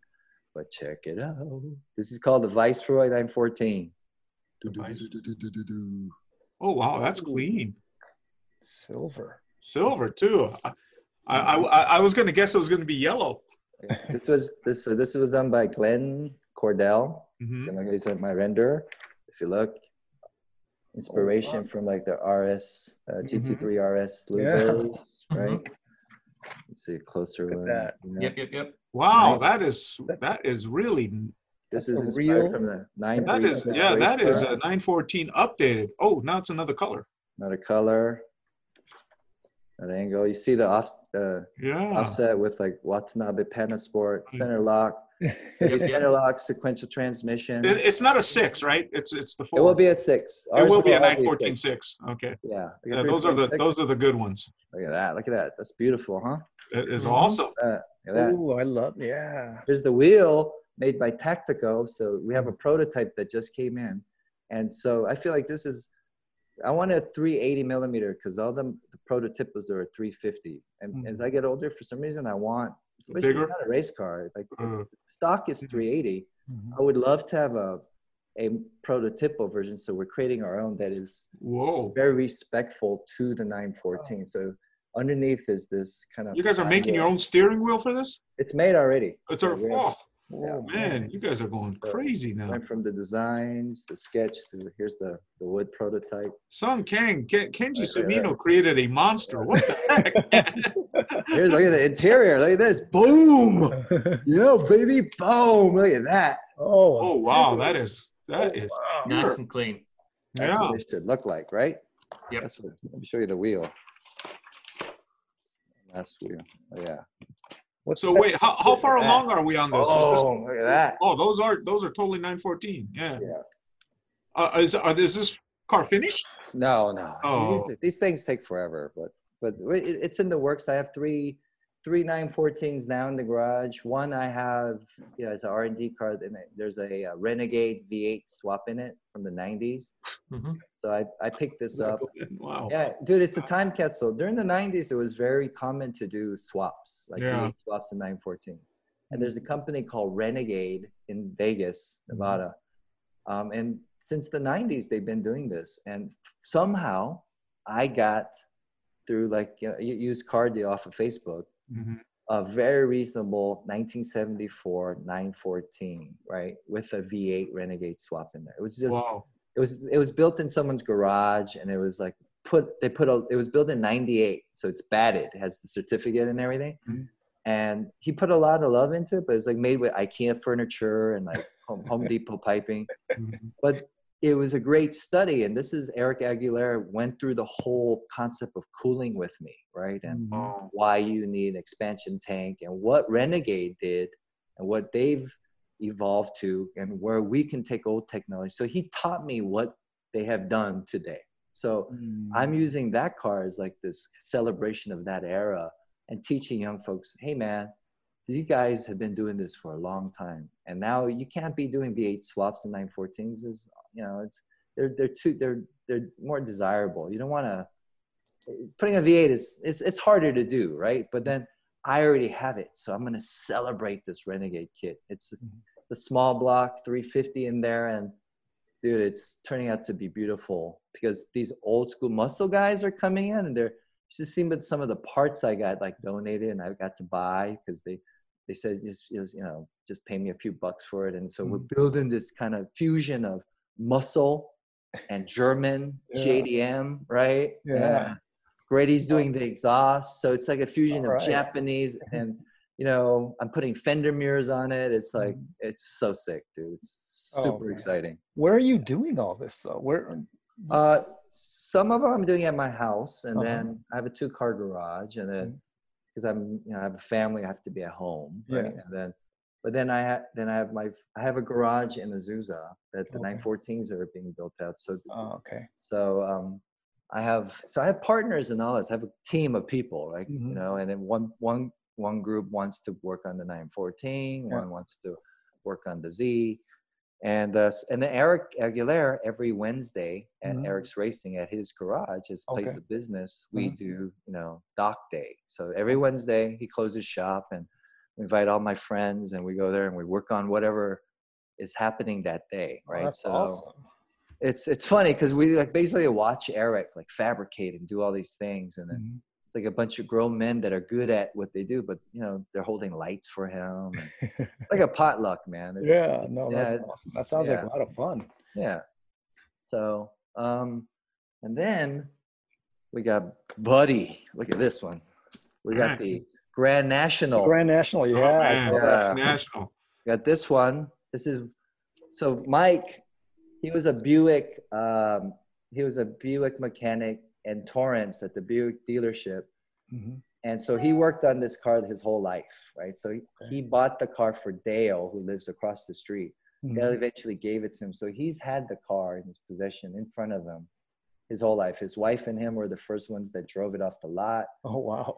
He has every single piece of paper from like the recall letters to, look at this, man. He has, for you car guys out there, you ever heard of Kenny Bell? He was, so look at this letter. Look at this, man. He has the letter from Buick thanking him for buying the car. What year is that? 1987. Oh, wow. Oh my God. I mean, he has the window sticker. Look at this. He has the window sticker. Buick, yeah. And it's rare option because it has factory alarm. It's $159, $175 option back then. Wow. And it's still in there. But anyway, he loved this car. And he goes, hey kid. He goes, look at that brace in the back seat. And there's like these like 2 steel braces. And I go, what is that? And he goes, you ever heard of Ken Bell? Right? And I go, no. And he goes, well, he's the guy back in the day that made these for the Buicks, these chips, right? Oh, wow. And so he gives me the chip and he goes, have a good time, right? But this car is beloved. And my plan with these cars, like a few of the builds like this one, and then also G Money is the Z, the green G. The green Z. The green Z I got in Utah. These 2 cars, after I learn and build out kind of what I would like with them. The plan is to give the cars away. I'm gonna what? You should auction them off, and Nah, we're not gonna auction them. We'll sell T-shirts. Like we'll give T-shirts away. I mean, we'll sell T-shirts. With every T-shirt, you get an opportunity to win this car. And the reason why I want to do that is I think I don't know, man. This is just in my head. Like I don't want to collect. I don't want to hoard things because people before me have had things that they can never drive and share, and then they're gone. So I know at the end of the day, I'm just a temporary caretaker for all this stuff, right? And the most important with like the Grand National and these cars is like, it's just a temporary canvas, and I would love to build out something or learn something about that car, right? And then give other friends opportunities to create parts or do whatever they want with it. And then giving somebody that might never have the opportunity to have one of these cars, man, the young version of me, Yeah.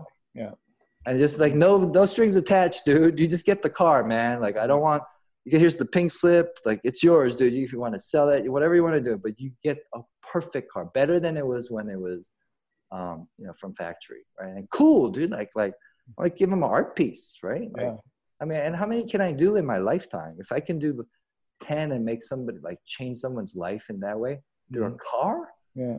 Come on, why not? Like, if anyone can do it, I can do it. You know what I mean? I get these cars. I get them for such a great deal. Like I can't hold on. I can't keep them, bro. But like, I love doing all this stuff, you know, like creating all of these, you know, like the history and the narrative, and then be able to like share with you guys. Like if we were talking about Hollywood, like all day, I would have nothing to say at this moment. So I've got a question. So you told me you get them at such a great deal. Now, obviously, you've talked about the two things that many people have challenges with: Facebook Marketplace and Craigslist. How many alerts do you have personally set up that will flag you every week when cars come through? 0. I have my computer bandwidth is too limited to even do alerts. And I have a ritual. Where are you living, man? When I wake up, first thing I do is Craigslist and Marketplace. Craigslist is still a good place. Is where all the old guys still post. Yeah. Right. They'll pay for it, but you know, the young guys have all gone to Marketplace. They don't want to pay the posting fee. Right. Mm-hmm. So I go to Craigslist and Facebook right away in the morning. And before I go to sleep, I'll do that. And then you just got to get lucky. The way I've got these cars is like, it posted 9 minutes and then he was awake. And I was like, hey, is it available? And I'm like, can I come tomorrow? Right? Can I come now? Right? Like, well, can they send me pictures? Right? Yeah. What other tips would you have for people that are looking then, aside from doing first thing in the morning, first thing at night, and let me see it now, and I've got pictures? What else? Always be respectful, man. You know, because you got to think, like, if you want the right car, you got to remember, most of the time, if it's like a really great car, it comes from a certain type of person. And if you came and like, yo, man, Johan, I'm ready to buy your ride, I'd be like, nah, it's already sold. Sorry about that. You know, so come with respect, like do your homework and go, why would you be a caretaker of this car? If you're serious, if you want to flip it, you know, be honest too, right? Just go, yeah, I'm going to flip this thing. And that's a different conversation. But if you want something that, you know, is special, I think you could get a deal. Like, you know, like the guys that sold me these cars, like I don't give them any deposit. And most of them don't know who I am, right? I mean, we don't talk about that. I just go, hey, sir, this is my approach. This is my plan for the car. This is what I know about the car. And I appreciate what you've done and the level of caretaking you've done. And it's a different conversation all of a sudden. Because usually it's like, yo, man, car for sale? Yo, man, can I take a test drive? Yo, man, how low you going to go, bro? How low you going to go? Right? It's an old guy doesn't want to deal with that, especially when he's loved the car. Yeah. And I go there and I go, I appreciate the documentation. I assess, you know, like who I'm dealing with. And I never buy a car if I don't meet the person. Yeah. Like that's rule number one. I'll fly to them because $500 ticket to Utah is probably better than $5,000 in, you know, rust repair. Yeah. Definitely. Right? And also everyone that I have bought a car from, I have their phone number. And when they find me a part, like they thought they misplaced it, they'll come across like the gas tank or something. They go, hey, dude, I have it. You know, and I always invite them to see the car, enjoy it, like go for a drive, like, and through social media, they stay in touch with the car anyway, right? And usually, like sometimes I even name the car after the previous owner, right? Like, it's like Doc, right? You keep it. Yeah. And that's like why is one car more valuable than any other car? It's just because of what we made it, you know, with the narrative, right? That's why we love race cars, pedigree, and Paul Newman's cars. But yeah, man, a Volvo's a Volvo. You know what I mean? At the end of the day. Well, that's a Volvo. Yeah. It's Paul Newman's Volvo. Okay. So, well, we went about an hour and a half. So, is there anything you'd like to, pitch out here or promote? No. One thing I wanted to ask is the character you played. Is it Lizzie's? I can't remember the Stephen King thing. Oh, Lizzie's Stories? Yeah, you're David Beckerman. I haven't seen the series, but it sounds like a white guy. Are you playing are you crossing over? No, it might be a non-traditional Asian name, but maybe he's adopted. Oh, that's true. Yeah. And in my mind, I'm not looking for well, that tells you the testament of the times, because you know, this is a show written by Stephen King, and if anyone knows Stephen King's work, most of it takes place like, you know, upstate, right? Yeah, Maine or somewhere up there, yeah. And so there are very few people of color in his world, right? And because of Apple and and Julianne Moore and the people involved, right, in the show. It's like, you know, diversity is first and foremost. So they were looking for opportunities to cast an Asian American male that wasn't just there for an Asian reason. And Officer Beckman is like the love interest with Julianne Moore, like her protector. It just felt like, yeah. And it was cool because, you know, if they came and said, okay, it was Beckman, but now we're going to call you Officer Chan. You're like, all right, Officer Chan in Maine? Like he's in Connecticut? I don't know. Beckman, maybe he's adopted. He's like, that makes sense. You know, I'm a child of the 70s. But son, you were like in some, right, Bohick town in Atlanta, or I mean in Georgia, right? I mean, yeah, exactly. There, so cool. Yeah. Taro, James, anything else to? No, I'm good. That was all great stories. I mean, you're a real artist, man. I mean, it's like I think building these cars is like an art, you know, project for you. A way of this expressioning, you know, expression. Yeah, that's great. It's awesome. Yeah, great stories, man. It's a new canvas. Yeah, it's cool. Hopefully they run one day. Oh, that's always the thing, right? Let's hope so. Let's hope so. Then it's over. So then it's over. Then off to the next. Find another one on. Exactly. Right? It's ongoing, man. Yeah. That's right. But boys, for someone who wasn't in the cars before, holy cow, huh? Crazy. You just jumped in with both feet, man. It's awesome. Awesome. But Sam, you better start talking about your Z now before I start talking about mine. Okay, so let's so we're gonna thank you, Sam. And you're like I said, welcome to hang around. We got some stuff. It'd be great to get your take on the new Z, Proto Z. I didn't know we were gonna talk this long, so I actually am late. I have to go. Oh, it's okay. I didn't think we were gonna talk this long either, but thank you so much. And you could catch it up on the YouTube or whatever if you want, if you're interested in this stuff. I will. I would. I really wanted to talk to you about the Z. Maybe that's another conversation. So. Yeah, maybe we could have next time. And Sam, maybe when we have Kenji Samino on board, maybe we'll give you a call. So if you could just drop in and just say hi to him too. Yeah, please. You know, awesome. I'm gonna see him Thursday anyway, so we'll talk. Oh, you will? Okay. Awesome. Yeah. I'm gonna see him next week. 2 weeks from now. Hey, guess what we're doing with the Fuguzzi? Oh, it's gonna be premiered at the Greddy GPP Live. You know, there's no SEMA this year, so October 27th, 28th, 29th, they're having a live event, and the Fuguzzi will be there. First time. Is this at Greddy in Irvine or at Greddy? Yes. Great. Fuguzzi will be there. Daniel Wu's Honda will be there, and a whole bunch of other cool cars will be there. And what we're doing with the Fuguzzi, we're reintroducing the Fuguzzi Part 2. We're taking, because it was naturally aspirated, remember? Right. Now it's going to be turbo. Oh man! You heard it first. You heard it here first, but is that wise? I thought the whole thing was naturally aspirated. The pureness of it. You have to evolve, Sam. You have to evolve. You have to evolve year after year. Evolve, right? Awesome. Full circle. Well, looking forward to that. Are you going to be there, Sung, or are you going to make an appearance on Zoom? I will be there. Awesome. I shall be there. Yes. Cool. All right. Well, if we don't see you there, good luck with all your projects. It was great to hear your stories, and we will catch up again really soon. Thanks, guys. Thanks for having me. Thanks. It's a pleasure. Thanks for being on the show. All right. Thanks, guys. Bye-bye. Bye. All right. We went an hour and a half. It was good. It was awesome. It was great. I put it down to that war wound, Sam. Oh. What a great guy. Not Sam. He's not a great guy, Taro, but Sung is definitely a good guy. No, Sam is too.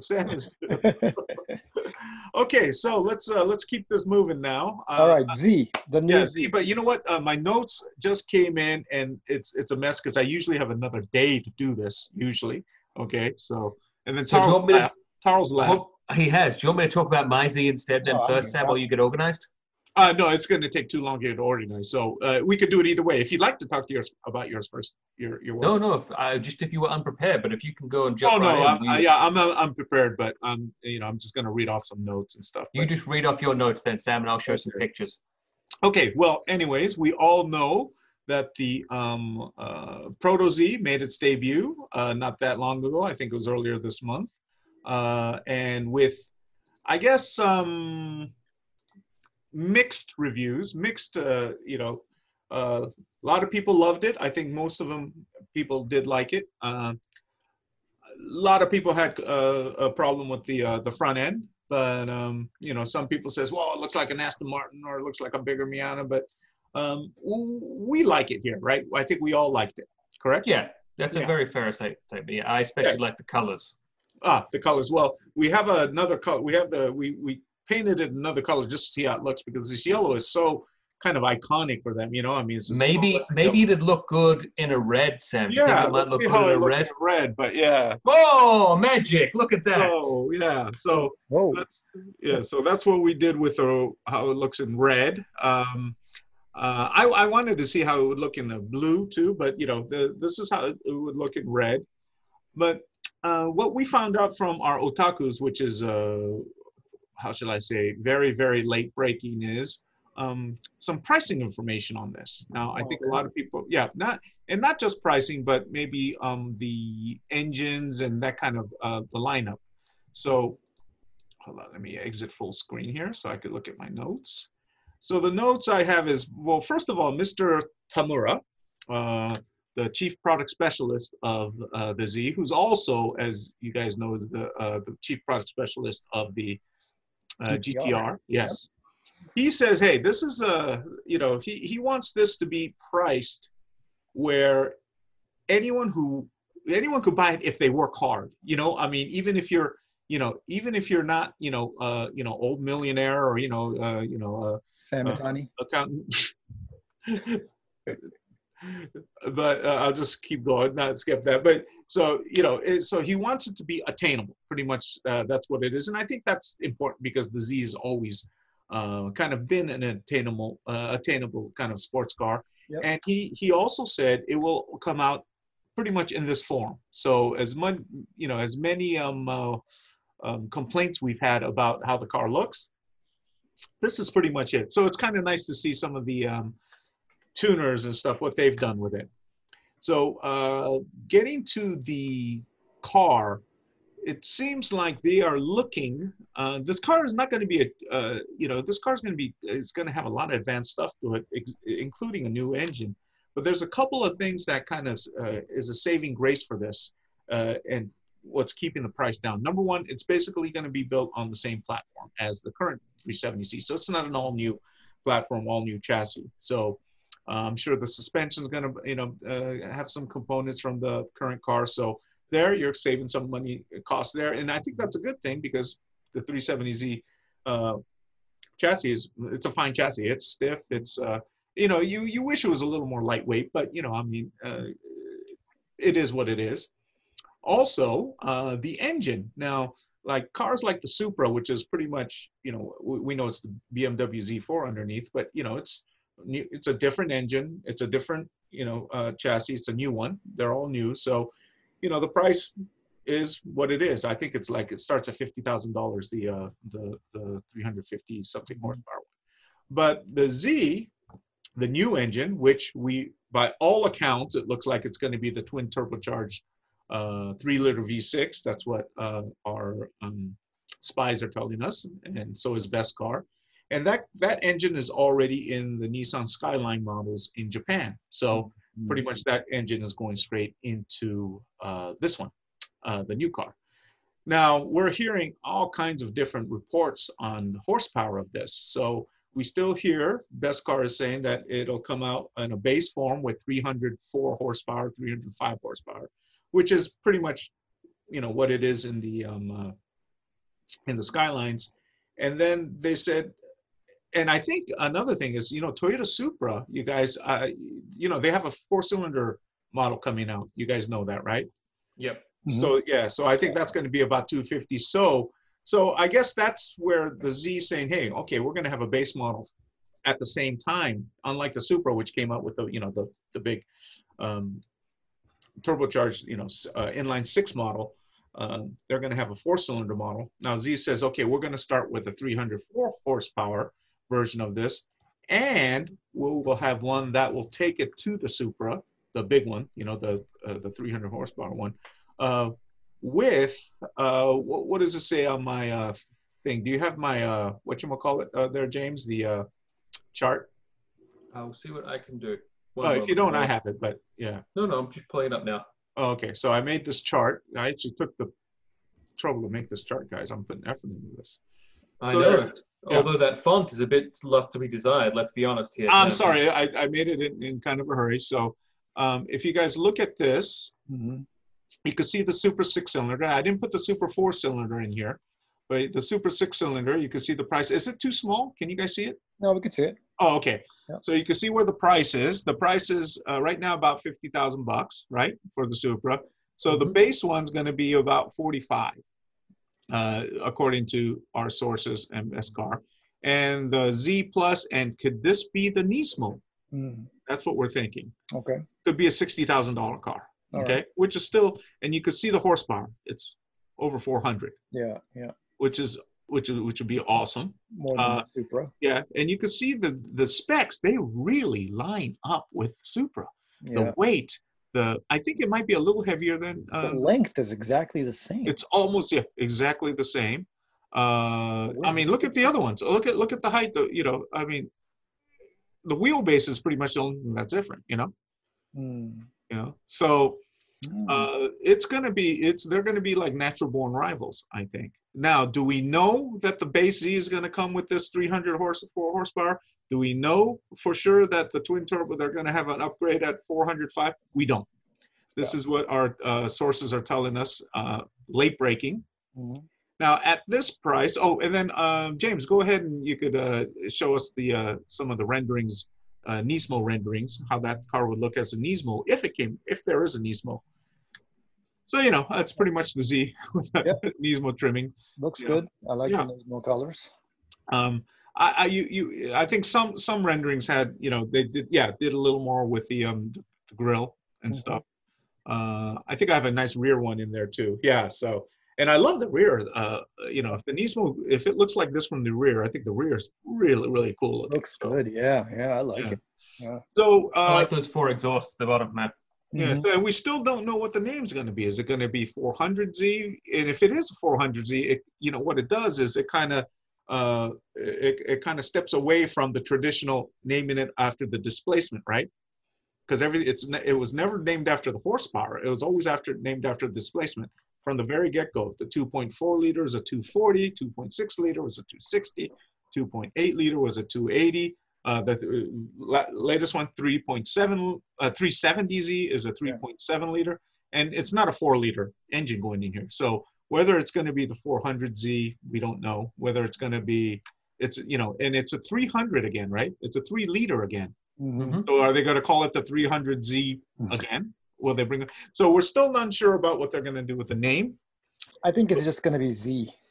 It'll be simpler if it was, Yeah. But isn't that, it's kind of lonely, no? Nissan Z. Yeah. But, so the Nismo, from all accounts, we hear there is going to be a pretty high performance version of this car. And there has to be, especially if you have an engine that could put out 400 horsepower, right? Why you got to put it in there, right? Yeah. We're hearing top $60,000 from $50,000 to $60,000. Another possibility is, I don't know if you guys remember the Project Black S, I think it's called.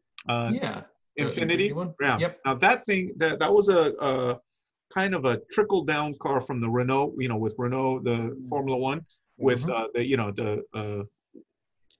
ERS, was it the something recovery system? What is it, James? What's the what you call the energy recovery system? Yeah, so it's a hybrid, more or less. And that thing, that was a 500 something horsepower car. Yeah, I think it was 500, and it was the 50 horsepower extra. Something. Yeah, I think it was the Kerr system got you like. James, 60. I hate to do this here, but do you have a picture of the? Black S? It's a pretty good looking car, but it's an Infinity, and this was only kind of like a concept. So you wonder if this engine power plant could make it into the works and have a Super Z with 530 horsepower and a hybrid engine.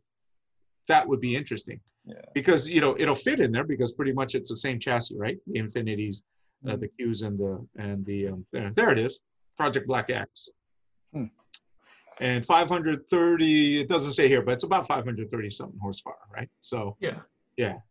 So anyways, that's another possibility that our otaku spies are saying. They're not saying if it's, you know, if they could prove it, if they have evidence of any of this, no, but they said it makes sense if Nissan wanted to go down this road, because at some point, all these sports cars are going to be hybrids or electric at some point. This might be a good way of, and I don't know about you guys, I think a 530 horsepower Z from the factory would be pretty dang cool. So as long as the interior looked like this, yes, I'd be all over it. Oh yeah, that interior is, yeah, well, this is the Infiniti interior, you know, the Q interior, so we don't know if it'll look that. But still, I mean, the Nismo is known for its Recaro seats, Sam. I wouldn't be surprised if it had something very nice in there. You know what I mean? It would be, yeah. Yeah. So anyways, look for the Z to come out very competitively, go after Supra. We hear a base version's coming out about 45 grand with 300 horsepower. And top of the line, we don't know if it's going to come out at the same time or come out later, but a high performance one at over 400 horsepower. We don't know if it's going to be called we don't know if it's going to be the Nismo, but there is going to be a Z that's going to be very, very powerful. And maybe down the line, we might see one with a hybrid power plant, much like the one from the Project Black X. So what's the timeline on the Z? It's soon. It's like next year. It's next year. 2021. Fall, or maybe late 2021 as a 22 model, or even as a 21 model. So they're not messing around. Yeah, and you know, then they're already saying, I mean, Tamura-san said, hey, this is how it's going to look. This is, you know, it's not your little prototype where things are going to change a lot. It's going to look like this. So we are getting a very clear picture of what the Z is, and Nissan is not messing around this time. They are just saying, this is it. And we haven't heard too many of the, you know, like engine specs and all that stuff, but it's kind of obvious, you know, so out there, you know, to kind of piece it together. And our otakus are really good at piecing stuff together. So anyways, what do you guys think? Are you guys excited about this thing? What do you guys think about it compared to the Supra? And you could put up the chart again too, James, if you guys want to take a look and just kind of see. Well, I'm all for this one. I mean, I just love the fact that they're already talking about the Plus, you know, or a Nissan or Nismo version. They're not talking about it. We're talking about it. We're talking about it. Otakus are talking about it. The rumors are, you know, kind of out there already. Yeah, I'm sure they're, I mean, that's the last thing they want to talk about. Because, dude, we're not going to talk about a Nismo version before the regular one comes out. Come on, man. Yeah. Look, I mean, anything that's a car that looks good like that's generated as much like word of mouth around the market, since Nissan has not really been in that field for quite some time. I think is a great thing. Hopefully this might be a car that could help, like, maybe even save the brand, so to speak, since we've been knowing there have been lots of things happening with Nissan that have really been taking the focus away from the cars, and they really haven't been in this realm for some time. So I think it's great, honestly. Well, what do you guys think about the price points? Makes sense to me. I mean, the 45 that we're talking about for the standard Z cars, what I'm going to call it, the 300Z, say, for example. I think that's a fair price point to come at. It's a little bit more expensive than what the regular one's coming in at now, but cars are getting more expensive as everyone knew to come through with more technology and everything else. So, and then 60,000 seems to make, I mean, I think the 60 might be a bit much for a Nismo. The Nismo seems to be like maybe horsepower, James. No, I'm just saying the current price point, Sam. So comparing it to current price point is maybe like, say, $7,000 difference. This is doubling that to 15. I think it might be close to 10 difference, say, in a price point. So if it's coming in at 45, I think it might start at, say, 55. Maybe it gets up to 60 there in the end with a few other add-ons, but I think that might be a little bit closer. That's all my say. Not saying like difference on that, but just the price points where I think it might be.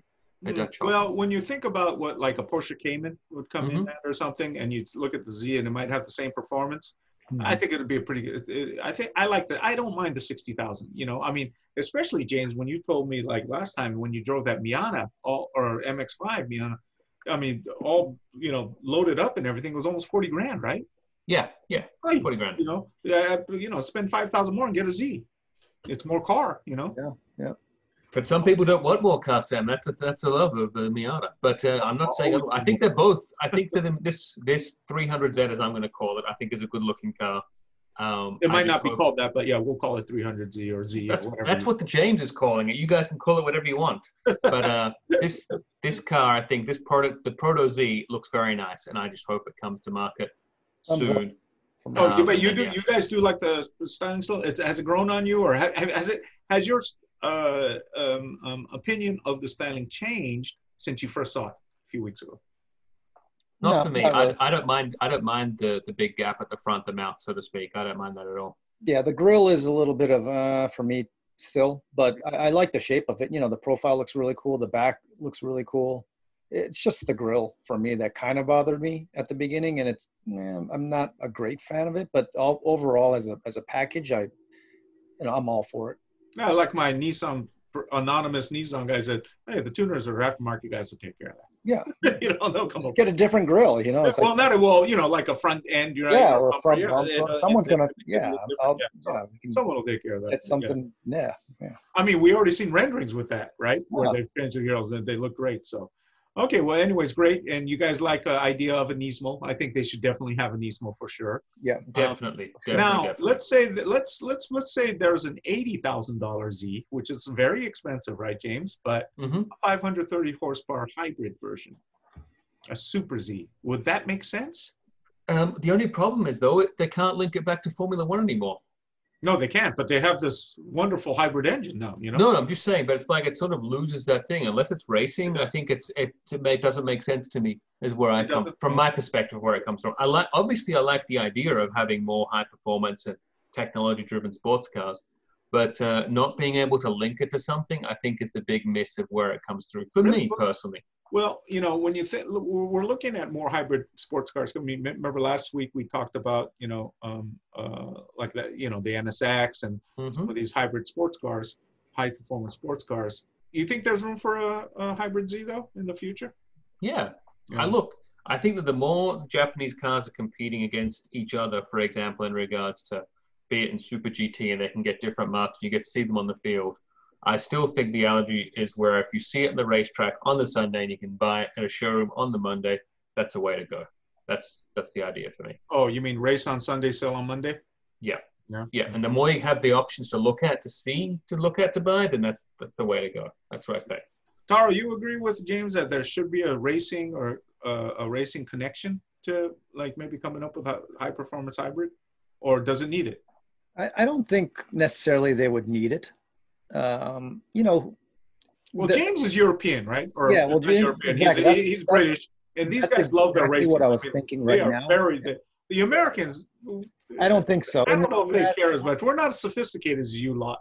Well, I will say, funnily enough, I was on a conference call maybe 2 weeks ago with one OEM, and they did not mention that their car was doing incredibly well in FIA series, and I was like, this is one of the greatest FIA series to watch on TV. They probably don't even know.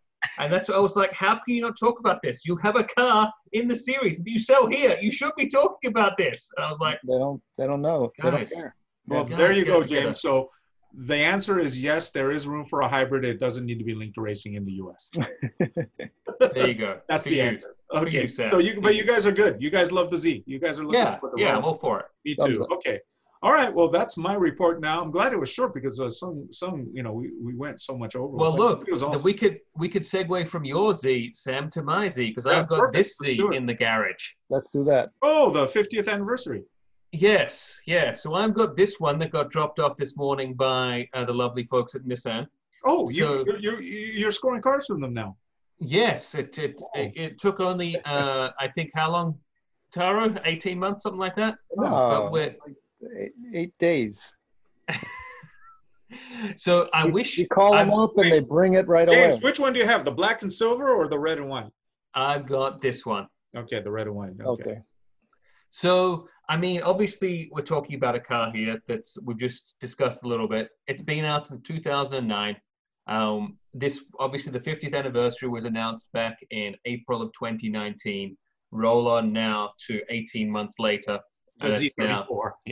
Yeah. So now we've got the Proto Z that's sort of stealing all the thunder from this car. It is. It is. And I almost didn't recognize the car. What car is this, James? Yeah. So I mean, there's lots of pros and cons to this car. I mean, if you look at it from here, or probably the best example is if you look at it from here, as I showed this to my wife, she was like, James, has something happened to the front of that car? Why have they got two different cars put together? Is that something like that? And I was like, well, it's one way to look at it. But I mean, for me, this car is unusual. It sits between obviously the regular 370 and a Nismo. It's got some Nismo parts in it, not the parts that I'd want, like the engine. It's just got the regular engine, so it's down. But it's obviously got enough power than you need, no matter what. Some things that I will say, these wheels, what I consider to be maybe an acquired taste, one might say. Yeah, they're cool. I don't mind them. I'm just not a fan of the red. That's what I worry about. Really? Why? It matches the paint job. I think that that's going to be where you're going to curve your wheel, and that's going to be exactly where you hit it, and it's going to show up everything. Okay. Well, you got to be careful, James, when you drive. Well, I don't do that, but I just don't like the. I mean, if it was without the red, I think it'd look better for me, which is the silver and the black. That's from my perspective. The Nismo rendering had the red rims too. Oh, it did? In Sam's report. Yeah. Yeah. Well, they usually have the red stitching on many things on the Nismo side. Yeah. I mean, the car. And you have a 6-speed manual, right, James? No, I don't have a 6-speed manual. I've got the 7-speed automatic. Oh my God. Why even test ride this car? I mean, look, Sam, it's rather either me, but I mean, let's be honest. The livery's a throwback to the BRE, which is fun. Exactly right. They've got to try and push something in as before. They've done nothing with this car over many, many years. The only thing it races is obviously in the Formula Drift series with Chris Forsberg using it. They've had to do something to tide us over before the Proto Z. So this is their last throw and said, well, I'm guessing it doesn't cost too much money to do this and have the design team work on something and put it together, but then not too much that you have to disrupt the Nismo line to be able to do that, and you don't want to cannibalize those sales. So it kind of fits in between the two. I mean, I like the spoiler on the back. I think this is a very good angle of the car, the little duckbill kind of spoiler they've got going on. Obviously, if I was getting it, I'd want to get the 6-speed manual with the rev synchro match they have to do a bit less of the heel and towing and just let the car do the work. Oh yeah, I love that thing. I love it. What does the anniversary? What is the difference between the stock 370Z and the anniversary Z? You're looking at it. What is it? The little stitchings. Brakes and what did you say? Yeah, so it's got the brakes. I think it's got a little brake suspension, a minor suspension adjustment. Okay. And then obviously you've got the newer seats on the inside, which you've got the fancy stitching on. And this, which is kind of cool. I mean, this inlay says like Nissan 50 anniversary, which is nice. Okay. But the seats, and while they are nice, they're not as good as the Recaro seats in the Nismo version. I prefer the Recaros. Okay. Recaros are expensive though, but yeah. Yeah, well, that's why Nismo's more expensive than this. So I understand why. But I mean, it's just showing its age. Let's put it that way. But as I think in regards to this car moving forwards in 10 years and in 20 years, this car is going to be a collector's item. That's what I think. I think that this car. There'll be very few of them for sure. I mean, they're only selling what, 3,000, I think. That's right. They're limited. Yeah. Yeah. So I think this will be a collector's car going forwards in the future. Yeah. Mark my words. I think this compared to a Nismo of the same year will be more expensive than a Nismo. Very short in a few years' time. Yeah, we'll see in Pod Speed episode 3000 if 300. hosted by our kids. Yeah, so. No, I'll still be here, Sam, kicking and streaming. But I mean, it's still a nice car. It's a good size. I like it because the size of the car, it fits nicely in the garage rather than some of the longer ones, if you know what I mean. So, I mean, and obviously with the Proto Z being sort of based on this platform, it's a good size to go with. And it is nice on the inside, feels good, it feels snug. While it does have a CD player that I don't really need, and it's sort of back to basics where there's no big screens anymore. It's kind of unique. It's sort of a throwback car of sorts, which is why I think it will be a collector's item. While we make fun of it now a little bit, I think down the line, this will be the one to watch. Awesome. Yeah. No, I agree with you. Like these anniversary editions, you know,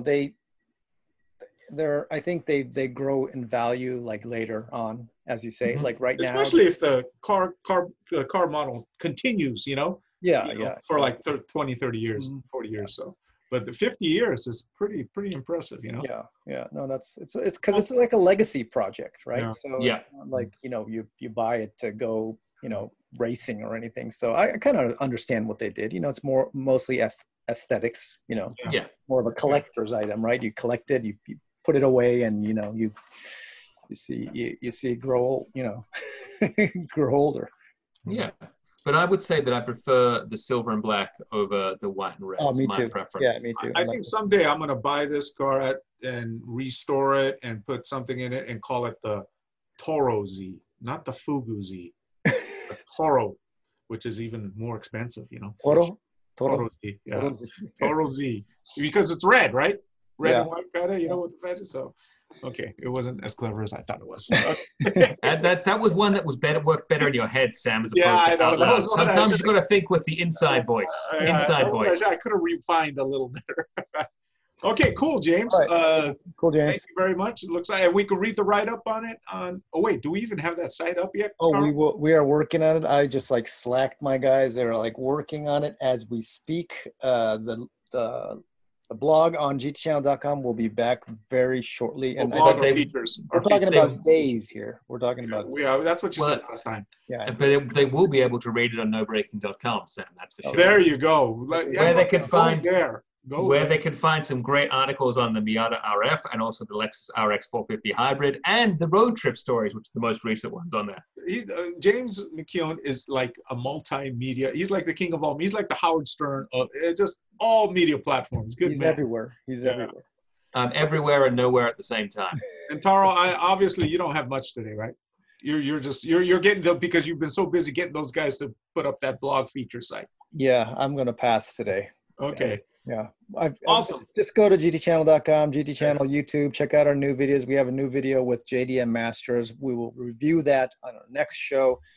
We visited Mines Motorsports in Yokosuka. It's a great one. So go check it out on GT Channel. James? Well, obviously you'll see my review up probably this weekend on the Z car, the 370 50th anniversary. Maybe there's still a possibility we might do some video footage of that car. Who knows?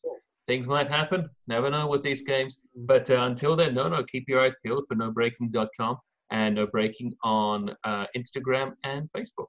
Okay, and I'm still putting some refining and retuning my next novel, so it's getting close to being done.